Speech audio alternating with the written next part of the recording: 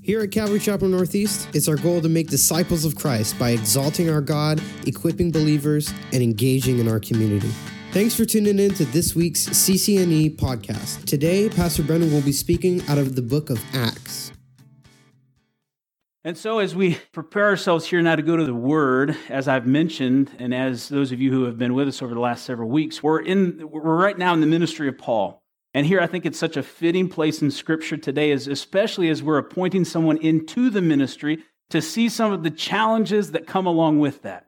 To recognize that when God calls someone into the ministry, no surprise, it's not always easy. But we're not called to the things that are easy necessarily. We're called to be faithful. We're called to follow and to do so obediently and to submit ourselves to the will of the Father. And so we'll see that happening here in the life of Paul today. And so I want to encourage everyone that there's an element of our time this morning that will be geared towards installing someone into the ministry, laying hands on those who have been called to either be a deacon or to be a pastor. This is for everyone. Because if you are a follower of Jesus Christ, in fact, even if you're not a follower of Jesus Christ today, God still has a plan for your life. He wants to know you. He wants you to follow Him, to surrender to Him. And in that, He has a calling for you. He has a way in which you can serve Him and to follow after Him. And so for all of you today, though we may not be laying hands on each of you for a specific role in ministry, take heart today and listen to the words that the Spirit has for us today as it relates to what you should be doing and following after the Lord. And so with that, if you would, just agree with me in prayer as we begin. Father, we pause here this morning. We thank you for the awesome time that we've already had in fellowship together, Lord, in praise and worship. And I pray, Lord, that our time of worship has been truly that, where we can proclaim to you how great you are and begin, Lord, or continue to be surrendering our wills to you. That's much of the importance of worship, is declaring who you are, and in light of who you are, who we must be, and how we must follow after you, Lord. And so I pray that you'd continue to do that work here today. And as we go to your word, Lord, through the power of your Spirit, teach us here today. Change our hearts and minds for you, Lord. Father, do work in our midst here today, we pray. In Jesus' name, amen. And so as we're getting caught up here in Acts chapter 23, remember that Paul's on his third missionary journey. He's nearing the end of his life here and subsequently his ministry. And I think he has a sense of that. He knows what's before him. There have been many warnings to Paul not to go to Jerusalem, but he went to Jerusalem anyway, being bound by the Spirit, as he said, that though people were concerned about what was going to happen to Paul when he got to Jerusalem, he knew that the Lord was calling him there. It didn't mean that he shouldn't go. It meant that he needed to be aware of the persecution that would come against him, of the imprisonment that would happen when he went. And so now Paul is in custody in Jerusalem. There's been a couple of riots that have happened in response to Paul's teaching. And this was something that Paul had looked forward to for so long. For 20 plus years, Paul had desired to be able to share the gospel with his Jewish brethren, having a heart for them, a broken heart, desiring so that they would see the truth of the gospel of Jesus Christ. So this time here in Jerusalem, this was his moment. This is what Paul had been waiting for. Paul had no doubt been rehearsing in his mind what he would say and how he would say it. Yet to this point, the message had fallen flat.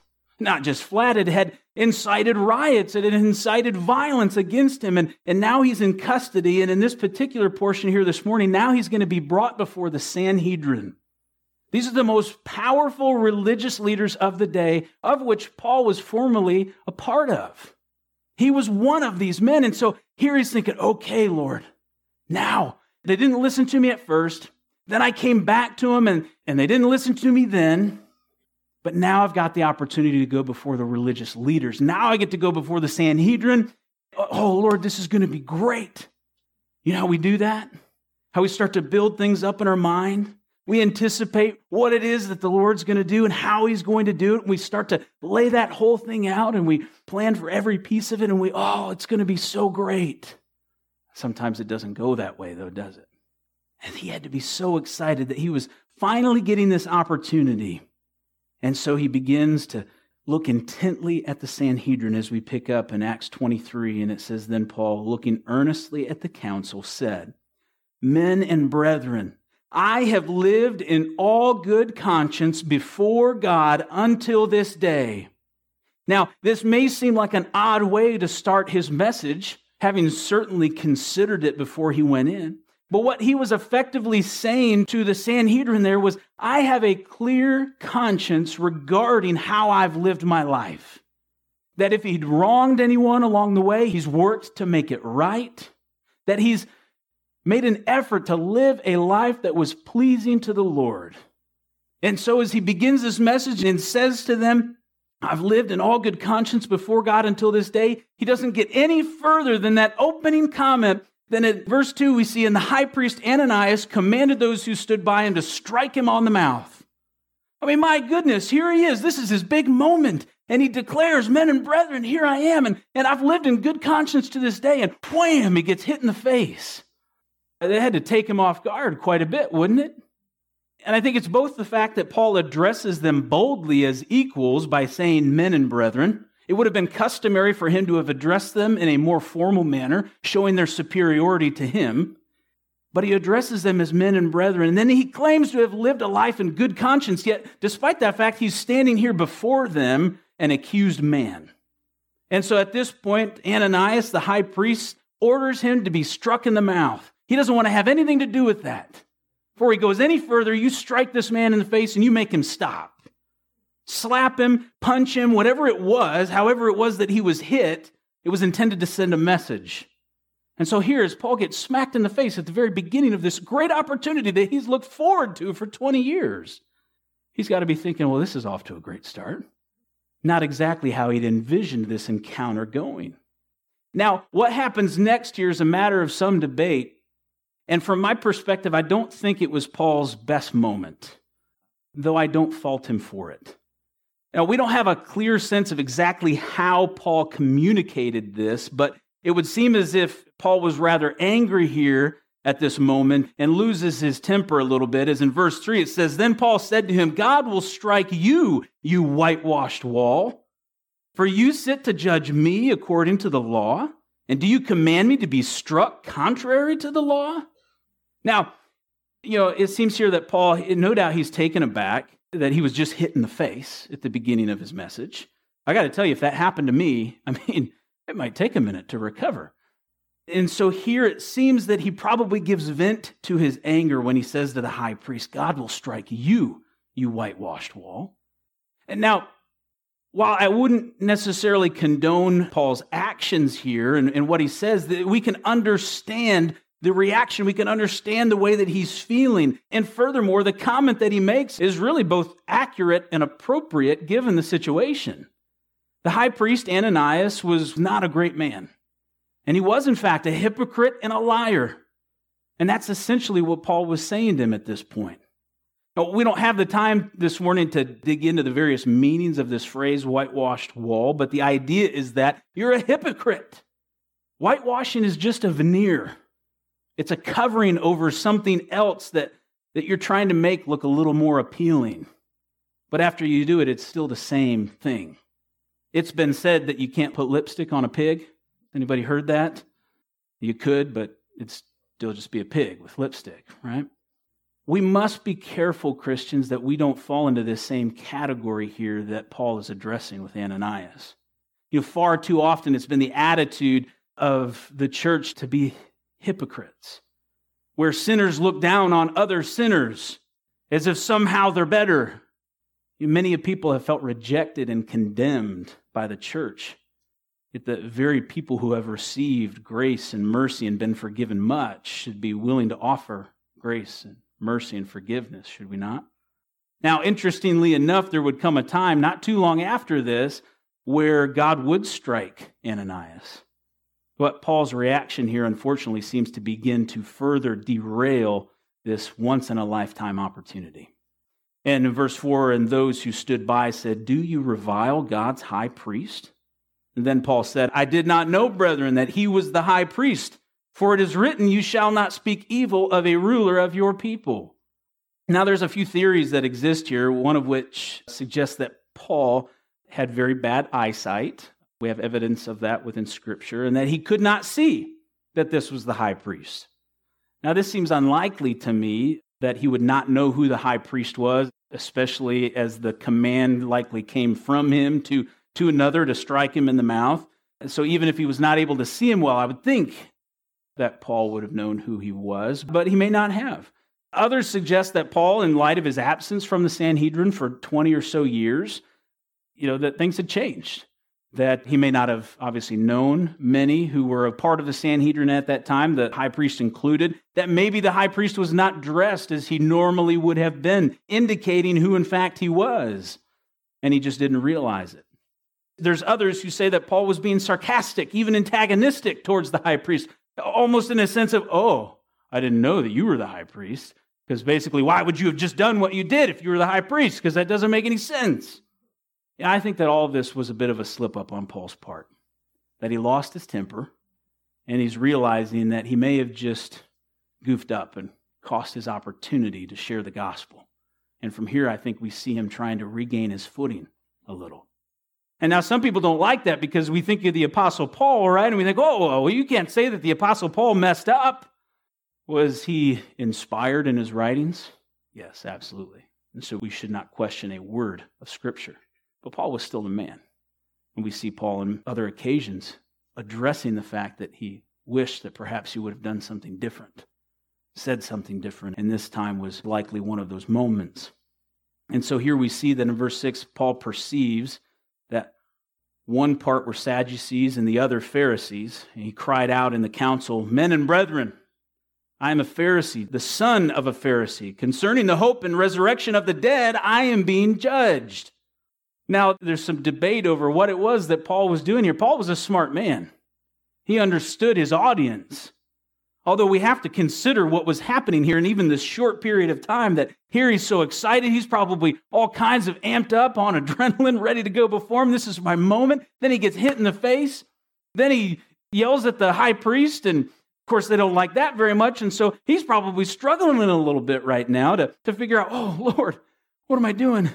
Help me to figure this out, Lord. Get me back on track. And so he perceives that part of the group are Pharisees and part are Sadducees, and he then says, I am a Pharisee, the son of a Pharisee. Concerning the hope and resurrection of the dead, I am being judged. Some believe that Paul at this point is seeking to preserve his life, and for that reason he intentionally divides the group, knowing that it's going to take the attention off of him and onto another topic. And if that's true, then it certainly worked, because we'll see here shortly that Paul then gets pulled from this situation by the guard. I struggle with that a little bit, though, because Paul, we know based off of Scripture that he was not afraid to lose his life. I don't think he was operating out of a sense of self-preservation.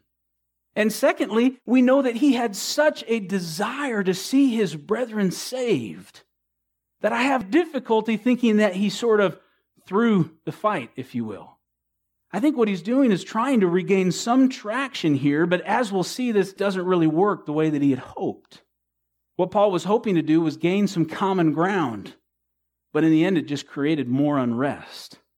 He'll address that later in Acts, and we'll get there over the next couple of weeks, and he will suggest that maybe he was wrong in mentioning what he mentioned. We don't know for sure exactly what his intent was, other than it even further spiraled things out of control. For in verse 7, and when he said this, a dissension arose between the Pharisees and the Sadducees, and the assembly was divided. For Sadducees say that there is no resurrection and no angel or spirit, but the Pharisees confess both. Then there arose a loud outcry, and the scribes of the Pharisees' party arose and protested, saying, "We find no evil in this man. But if a spirit or an angel has spoken to him, let us not fight against God." So again, if Paul was seeking here to try and divert attention to spare his own life, certainly it was effective in that. The problem is, this is almost the equivalent of addressing today's Congress and seeking to find common ground on taxes or immigration. And so there was quickly a clear division of parties that was fueled with emotion. And so when there arose a great dissension in verse 10, the commander, fearing lest Paul might be pulled to pieces by them, commanded the soldiers to go down and take him by force from among them and bring him into the barracks.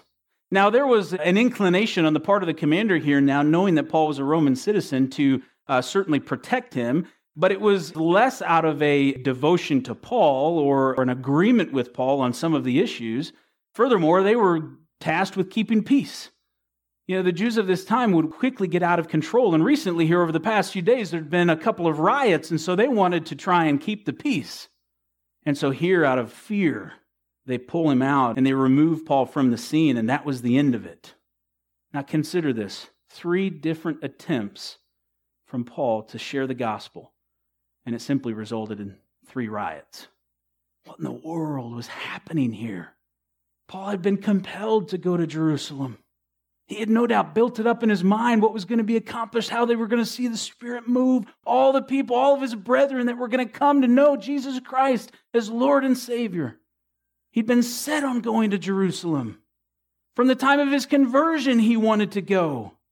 Remember Romans 9, what did Paul say as it related to his brethren? But let me be accursed for their sake. Do we grasp that? I laid that challenge before us last week, and I hope that some of you prayed about that and considered that Paul effectively said, I'll go to hell in their place. That's incredible. That's devotion. That is a broken heart for the lost. So now what must have been going through Paul's mind? And maybe you can relate as he perhaps thinks things like, if only I'd said this. If I hadn't lost my temper, if I would have opened my message this way, if I would have done it just a little bit differently. You see, folks, for those of us limited in our understanding, especially on this side of heaven, there are a million what ifs. And the enemy will use those what ifs to destroy our confidence. We begin to think we're no good, we're failures, to maybe question our calling. Maybe I got it all wrong. Maybe God doesn't really want me to do this. Maybe I'm in the wrong place. It just hasn't been going my way. I had this idea of what it would be, but it hasn't turned out that way at all. And the enemy strikes on that. Satan uses it to erode our identity in Christ. Who would want me? I'm just a failure. I screwed it up again. God gave me this opportunity and I messed it up. There's a million what ifs. But for the Lord, in the midst of all of that, there are no what ifs. Now, we should always seek to learn from the past. We should always seek to learn from what we perceive as failures, to improve, to do things differently. But if we get stuck on all the what ifs, if we worry about everything that maybe has gone on, then we focus on the past. And we focus on things that we can't control and we can't change. What we must be focused on is where we go from there. And even more importantly, who we follow. And for Paul on this journey, he received some much needed encouragement. As we read in verse 11, but the following night the Lord stood by him and said, be of good cheer, Paul. For as you have testified for me in Jerusalem, so you must also bear witness at Rome. You see, in the midst of despair, no doubt taking the burden of this seemingly failed attempt on his own shoulders, the Lord in some way manifests himself, because he's described here as standing next to Paul. And so he manifests his presence in some way with Paul, and he says to Paul, be of good cheer. There's more work to be done. To go to Rome was a fulfillment of the desire of Paul's own heart. He had longed to go to Rome. And it further reinforced the fact that God was not done with him. Christian, do you know that you can be of good cheer even in the midst of trials and tribulations? Sometimes we say that. We don't necessarily carry it out. That we can be of good cheer even when it seems that nothing has gone our way or when we feel like we've let everyone down. Life, ministry, it will rarely go the way that we've envisioned it. More often than not, we're going to feel inadequate, less than what we desire to be.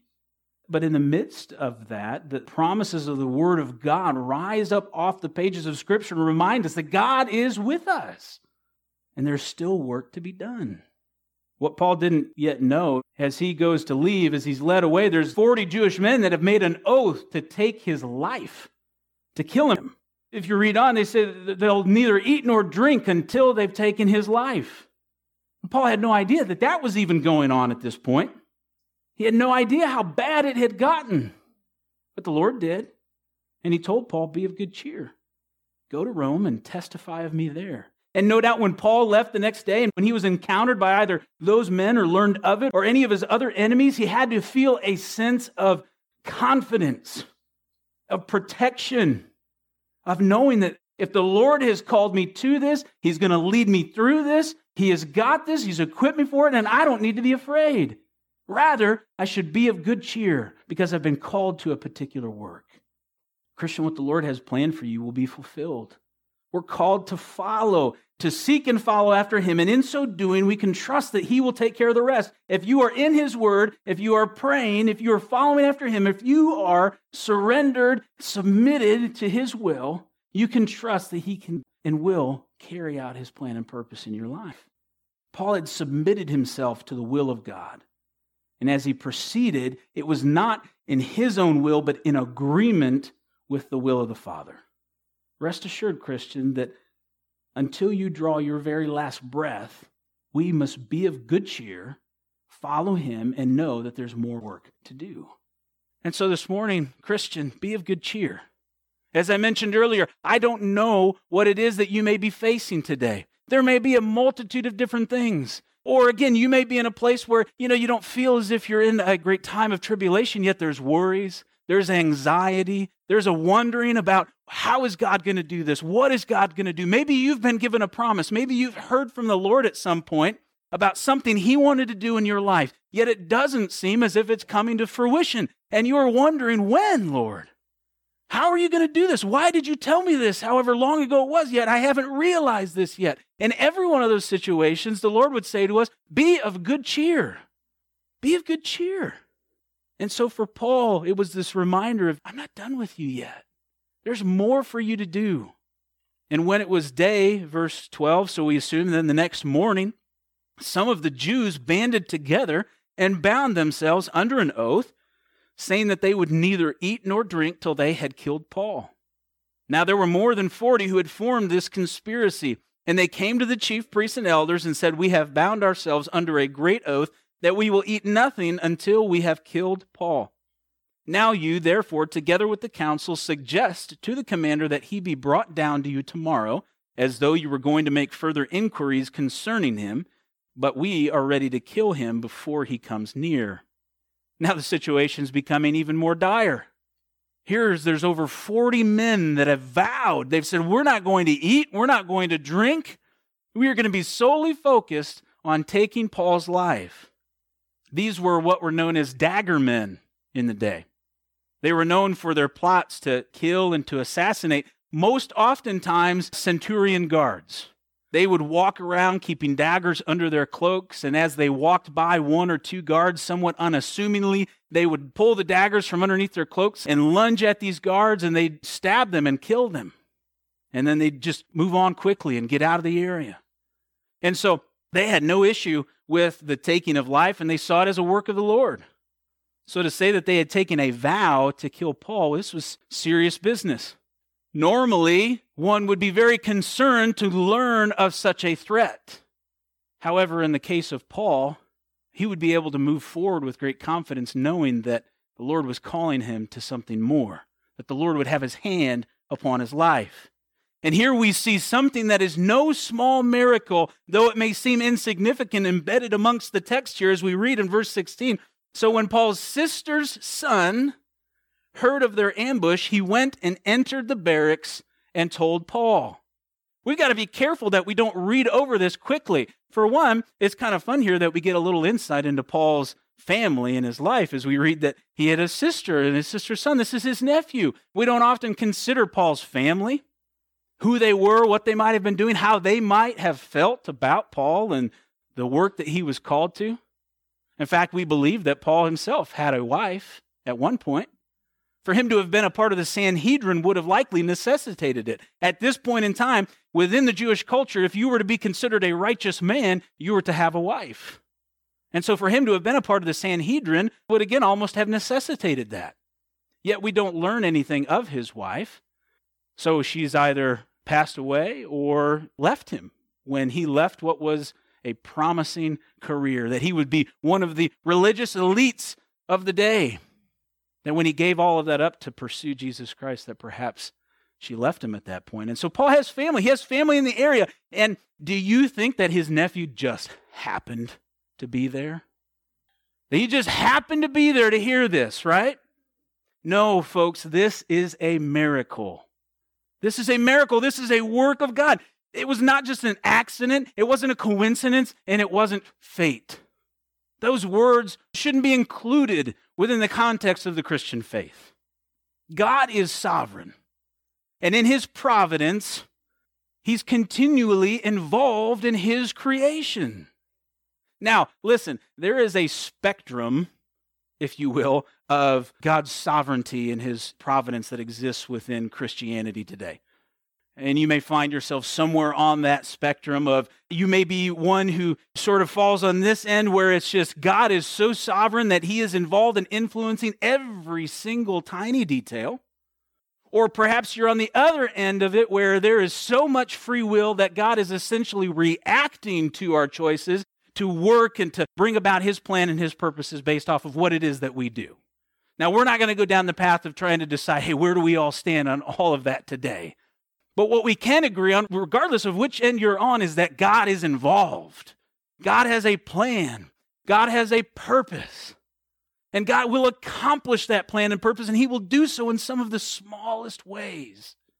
But we can trust when we know that we are operating in God's will, that he is going to take care of it. And so it's not a foolish thing when you are called to something and you are confident that you're walking in line with God's will and something comes up and there's a need for something, that you can with confidence say, God's going to take care of it.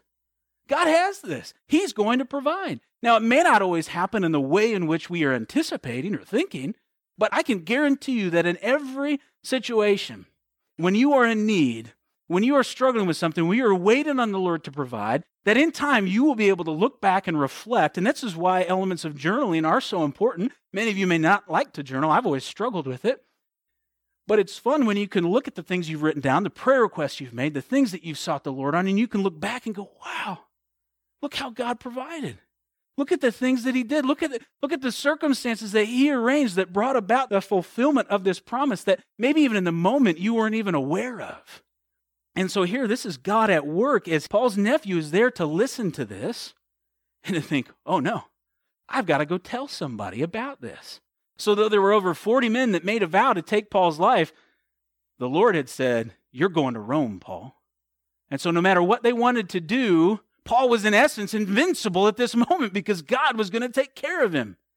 And so here Paul's nephew runs and he tells Paul, and in verse 17, then Paul called one of the centurions to him and said, take this young man to the commander, for he has something to tell him. So he took him and brought him to the commander and said, Paul, the prisoner, called me to him and asked me to bring this young man to you. He has something to say to you. Then the commander took him by the hand, went aside, and asked privately, what is it that you have to tell me? And he said, in verse 20, the Jews have agreed to ask that you bring Paul down to the council tomorrow, as though they were going to inquire more fully about him. But do not yield to them, for more than 40 of them lie in wait for him, men who have bound themselves by an oath that they will neither eat nor drink till they have killed him. And now they are ready, waiting for the promise from you. So the commander let the young man depart and commanded him, tell no one that you have revealed these things to me. So remember again, be of good cheer, Paul. For as you have testified of me in Jerusalem, so you will testify of me in Rome. Never mind that there is a mob of angry men ready to take your lives. I said you're going to Rome. Do we get that, Christian? That Paul would leave his cell the next day, not worried about these 40-plus men that were seeking to take his life, but smiling at his enemies instead, saying, I'm going to Rome. And there's nothing you can do about it. Though he's nearing the end of his life, Paul still has what we think is probably almost 10 years of ministry left, even at this point. Now, he's starting to operate in terms of things are wrapping up, but 8 to 10 years are still going to go by before Paul actually goes home to be with the Lord. And the bulk of this time would be in prison. Paul's going to spend the rest of his time, for the most part, with the exception of a few years, in prison, and for a while, 2 years in house arrest. But that entire time, he would know that God's hand was upon him. And then look at the protection that he receives here. Look at how the circumstances here that God works out. Not only is Paul's nephew there to hear about this, to go and tell him and to tell the guard, but then what happens next in terms of how they get Paul to safety. In verse 23, and he called for 2 centurions, saying, prepare 200 soldiers, 70 horsemen, and 200 spearmen to go to Caesarea at the third hour of the night and provide mounts to set Paul on and bring him safely to Felix the governor. This is incredible. As this is coming together and they're beginning to transport Paul, he has to be thinking in his mind, God, only you can do this. Only you can do this. This is like a full presidential Secret Service detail with Paul in a motorcade. Okay? This is big stuff here. That they are protecting him and ensuring that they are taking care of him through this. Paul has to just be blown away. And not just that, but at this point, Paul also has to be considering the fact that not only is God preparing for this journey, not only is God taking care of him, but here now he's going where? But before the governor. That he would have yet another high-profile audience to be able to share the gospel. And he comes with a letter.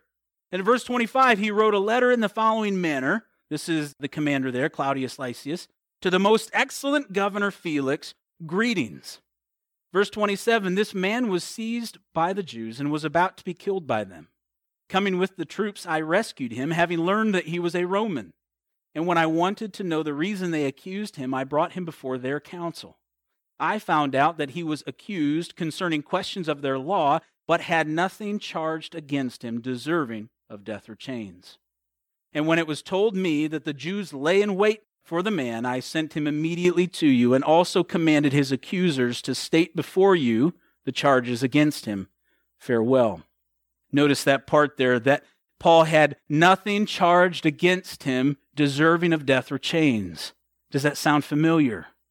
And so it's incredible to see the way in which Paul's life is beginning to somewhat parallel that of our Lord and Savior, Jesus Christ.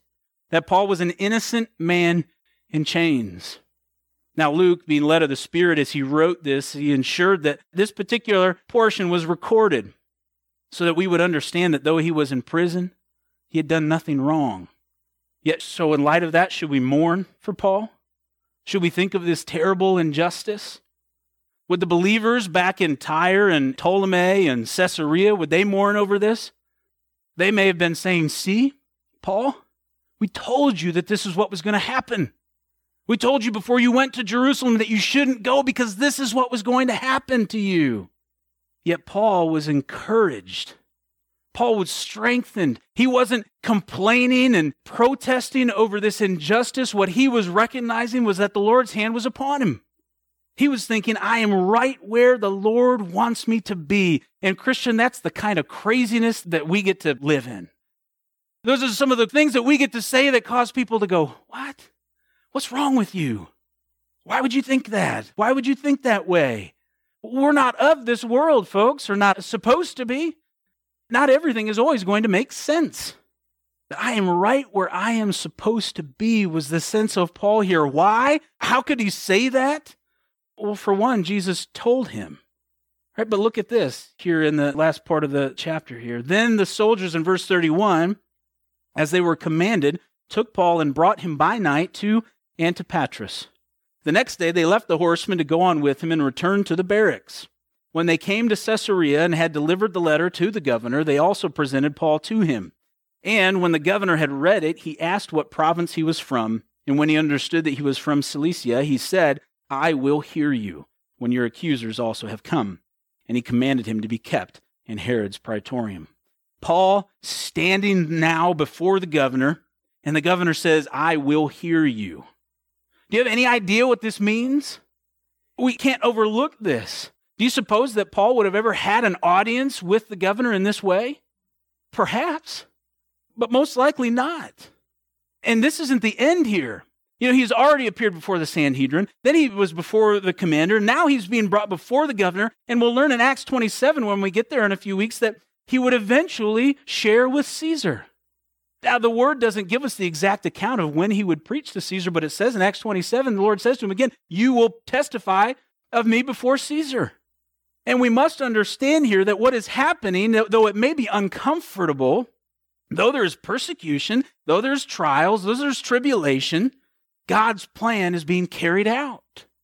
Now think back to the beginning here, well, right at the account when Paul was saved. In Acts 9:15, what did the Lord say to Ananias as he was going to Paul?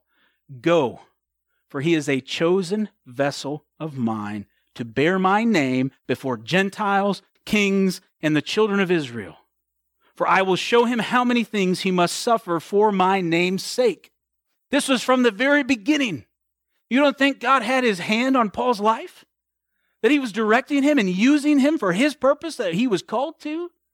And you've heard me say before that if we want to lay claim to the promises of the Word, if when you read this, you say, I want this in my life, that I want to experience what the Lord has for me in this, that I want to lay hold of these promises, I want this to be true of my life. If you want to lay claim to the promises of the Word of God, then you must recognize the Lord's claim on you. And Paul was a man who understood the Lord's claim on his life. He understood what God had purposed in him. And so maybe in the midst of some difficulties in your life, maybe it's a change in plans, whatever it is for you that the Holy Spirit may be speaking to you, maybe instead of saying, why, God, or no, God, you need to say, wow, God, or yes, God, and repent of the times when you're continually questioning and wondering what it is that he's doing, and instead say, Lord, you are at work. And I don't understand it right now, and I don't fully get it all. But I am confident in what you're doing in my life, and I'm going to praise you for that. Turn to Philippians chapter 1, if you would. When we get to the end of the book of Acts, we'll see, as I mentioned, that Paul is under house arrest. That's essentially how the book of Acts will end. And he preaches the gospel from this house for about 2 years in house arrest, and he is at work, ministering. Again, he's under house arrest. He's stuck in a house, yet he has 2 years of fruitful ministry. And I want you to hear this today because so often, yes, I am encouraging, I'm exhorting, and by the way, I always lump myself into this, but exhorting you to say, figure out what the Lord wants you to do. Be faithful to calling. Step out. Take action. But as I often say, don't think that it's about this. If we're doing this one thing in church, it doesn't mean that you have to be involved in that or you have to be involved in this. You need to be seeking out, where does the Lord have you? How would he have you serve? And do not consider your limitations, but be faithful to serve right where he has you, because I promise you, he's got something for you, a way that he can use you. And for Paul here, he was in house arrest, yet he's ministering there. It was a fruitful 2 years of ministry. And one of the things that we get from this time in ministry is his letter to the church in Philippi. The letter to the Philippians. Now, this is written about 60 to 62 AD, somewhere in that range. Paul, we think, died in the year 67 AD, 68. So there's still time. And here, in light of this context, okay, he's been imprisoned. He's been taken from Jerusalem, and then he's now in Rome. He's dealt with failure. He's dealt with so many different things. And here, listen to his words in chapter 1. Paul and Timothy, bondservants of Jesus Christ, to all the saints in Christ Jesus who are in Philippi with the bishops and the deacons, grace to you and peace from God our Father and the Lord Jesus Christ. I thank my God upon every remembrance of you, always in every prayer of mine, making a request for you all with joy for your fellowship in the gospel from the first day until now, being confident of this very thing, listen, that he who has begun a good work in you will complete it until the day of Jesus Christ. Paul was confident at this point because of the experiences that he had, because of the faithfulness of the Lord, that he said he's going to do it. He's going to finish it. He's working in your life, and trust him. He's going to bring it through to completion until that day of Jesus Christ. Just as it is right for me to think this of you all, because I have you in my heart, inasmuch as both in my chains and in the defense and confirmation of the gospel, you all are partakers with me of grace. For God is my witness how greatly I long for you all with the affection of Jesus Christ. And this I pray, that your love may abound still more and more in knowledge and all discernment, that you may approve the things that are excellent, that you may be sincere and without offense till the day of Christ, being filled with the fruits of righteousness, which are by Jesus Christ, to the glory and praise of God. The wisdom that Paul is sharing, the encouragement he's sharing with them, though he's in prison and has been for much time. And here he says in verse 12, but I want you to know, brethren, that the things which happened to me have actually turned out for the furtherance of the gospel. This is incredible. What perspective he had. What things happened to Paul. He writes several years earlier in the second letter to the Corinthians in chapter 11, he says, are they ministers in verse 23 of Christ? I speak as a fool. I am more. in labors more abundant, in stripes above measure, in prisons more frequently, in deaths often. From the Jews 5 times I received 40 stripes minus 1. 3 times I was beaten with rods. Once I was stoned. 3 times I was shipwrecked. A night and a day I have been in the deep. In journeys often, in perils of water, in perils of robbers, in perils of my own countrymen, in perils of the Gentiles, in perils in the city, in perils in the wilderness, in perils in the sea, in perils among false brethren, in weariness and toil and sleeplessness, often in hunger and thirst and fastings, often in cold and nakedness. Besides the other things, what comes upon me daily, my deep concern for the church. So when he says, but I want you to know, brethren, that the things which happened to me have actually turned out for the furtherance of the gospel, this is a man with credibility. Verse 13, so that it has become evident to the whole palace guard and to all the rest that my chains are in Christ. And most of the brethren in the Lord, having become confident by my chains, are much more bold to speak the word without fear. Because other people were saying, well, if Paul's doing this, if Paul has this perspective, if he can speak out and God is taking care of him in the situation that he is, how much more can I go and proclaim the gospel?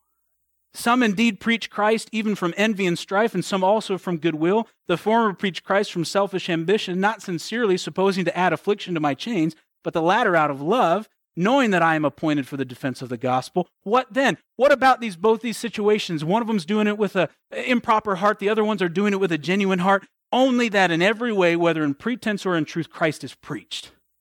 And in this I rejoice, yes, and will rejoice, because he had an understanding of the preeminence of Christ, that it's all about Jesus. So Christian, no matter what's going on in your life, no matter what you're dealing with, no matter what you're struggling with, you can be confident that God is at work. He's carrying out a plan. He's carrying out the purpose that he's called you to. And in all of these things, Christ can and will be glorified. For I know that this will turn out for my deliverance through your prayer and the supply of the Spirit of Jesus Christ, according to my earnest expectation and hope that in nothing I shall be ashamed, but with all boldness as always, so now also Christ will be magnified in my body, whether by life or by death. For to me, to live is Christ, and to die is gain. Paul knew what he was there for. He knew what the Lord was doing. And we can have that same understanding in Colossians chapter 1. And one of the things that Paul says at the beginning of that letter to the church in Colossae is he says, first of all, I never cease to pray for you. I never stop. Because remember, Christian, prayer is such an important tool that is so rarely used. And in prayer, we don't necessarily change the circumstances or the situation so much as we often just bring ourselves in line with his will. And what was Paul praying for that church for? But that they would have all spiritual understanding of the knowledge of the will of God in their lives. Why? So that they could walk worthy. So that they could know what God wanted for them, that they could walk in obedience to that, and in turn walk in a manner worthy of Jesus Christ, to proclaim his name, to advance the kingdom and to make his name known. That should be our desire. That should be our heart. Paul would eventually be released from prison, and he'd minister a little while longer, and then he'd be imprisoned again in the Mamertine prison in Rome under Emperor Nero. This would be around the time shortly after Nero had burned Rome nearly to the ground, sinking deeper into insanity, and he would blame the Christians for much of what happened there. And so Paul would be martyred under these circumstances. And shortly before his martyrdom, he would write his second letter to Timothy in chapter 4, verse 6, saying, for I am already being poured out as a drink offering, and the time of my departure is at hand. I have fought the good fight. I have finished the race. I have kept the faith. Finally, there is laid up for me the crown of righteousness, which the Lord, the righteous judge, will give to me on that day, and not to me only, but also to all who have loved his appearing. Paul had such a tremendous perspective, one that we should all long to have. And my question would be, do you love his appearing today? Are you looking for him? Are you listening for his words of encouragement to you in the midst of the trials? The Lord says, you be of good cheer. I'm at work. There's more for you to do. I'm going to carry you through this thing until the very end. Like Paul, I would ask you this morning, would you rest before the Lord here and worship and praise, but reflect? Certainly deal with the things that you need to deal with. No one's to take communion in an unworthy manner. And so if there's things in your life that the Lord needs to deal with, use this time to surrender that to him. But maybe you're like Paul today too, and you're wrestling with a whole lot of things about, Lord, I failed in this. Lord, I've struggled in this. Lord, I don't measure up in this area. How could you possibly have more for me? How could you use me, Lord? Yeah, I want to be faithful in ministry, but Lord, me? How could you use me in that? I've screwed it up too many times. Whatever the case may be, use this time to come before him and just share those things with the Lord. But do that in such a way where you're willing to pause and to listen, because I promise you his voice is one of grace and mercy. It's not about you, and it never has been. I'm just asking you to be faithful, to be willing to give those things up, to be willing to repent of this, whatever it is, and then just allow me to do that work because I have something for you. And like Paul, the message to many of us today may be, hey, I'm not done yet. Here's something else I have for you that I'm calling you to. And then we step out in faith, believing the promises. And just as Paul did, I'd argue from this time forward that he would endure every trial with a sense of purpose, with that reminder from the Lord of, be of good cheer. I've told you what I've called you to. Now just be faithful to do it. So that at the end, he could say, I've fought the good fight. I've finished the race. I've kept the faith. I've stuck with it. Yes, by the grace of God, but he stuck with it. And we can have that same confidence if we seek him diligently and we submit to him. And so may now, this time, just be that point of submission to say, okay, Lord, I'm not going to listen to the lies of the enemy. I'm going to put these things aside. Lord, I'm going to listen to the conviction of these things maybe in my life that aren't pleasing you, whatever it is. And you say, Lord, I'm going to submit, I'm going to surrender, I'm going to trust you to carry out this work in my life. Amen? Let's pray. Heavenly Father, now as we pause and prepare for a time of communion, may this be pleasing to you, Lord, we pray. That the name of Jesus Christ would be glorified here now as we take of the bread and of the cup, Lord, and we do so in remembrance of you. Well, Father, I pray that you do a work in each of our hearts here now, my own included. If there's anything that's not of you, Lord, that you deal with it and that we'd have the willingness, Lord, to say, okay, Lord, take it. Or that maybe there's some who are discouraged here today too, and they just need to hear a word of encouragement from you, Lord, and I pray that that would come. But that we would leave here, Lord, as we've taken a communion, that we would leave here with a sense of, Lord, we're following after you. We're trusting you. Trusting in the work that you've begun in us, Lord, knowing that you're faithful and just to complete it. May our dependence be fully upon you today, Lord, not of ourselves. Father, move in our hearts and in our midst here now, we pray in Jesus' name. Amen. Here at CCNE, there are so many events happening throughout the week, so make sure you're subscribed to the weekly e-bulletin so you can be fully informed of all that we're doing. For more info, or if there are any prayer requests you'd like to share with us, be sure to visit us at ccnortheast.org.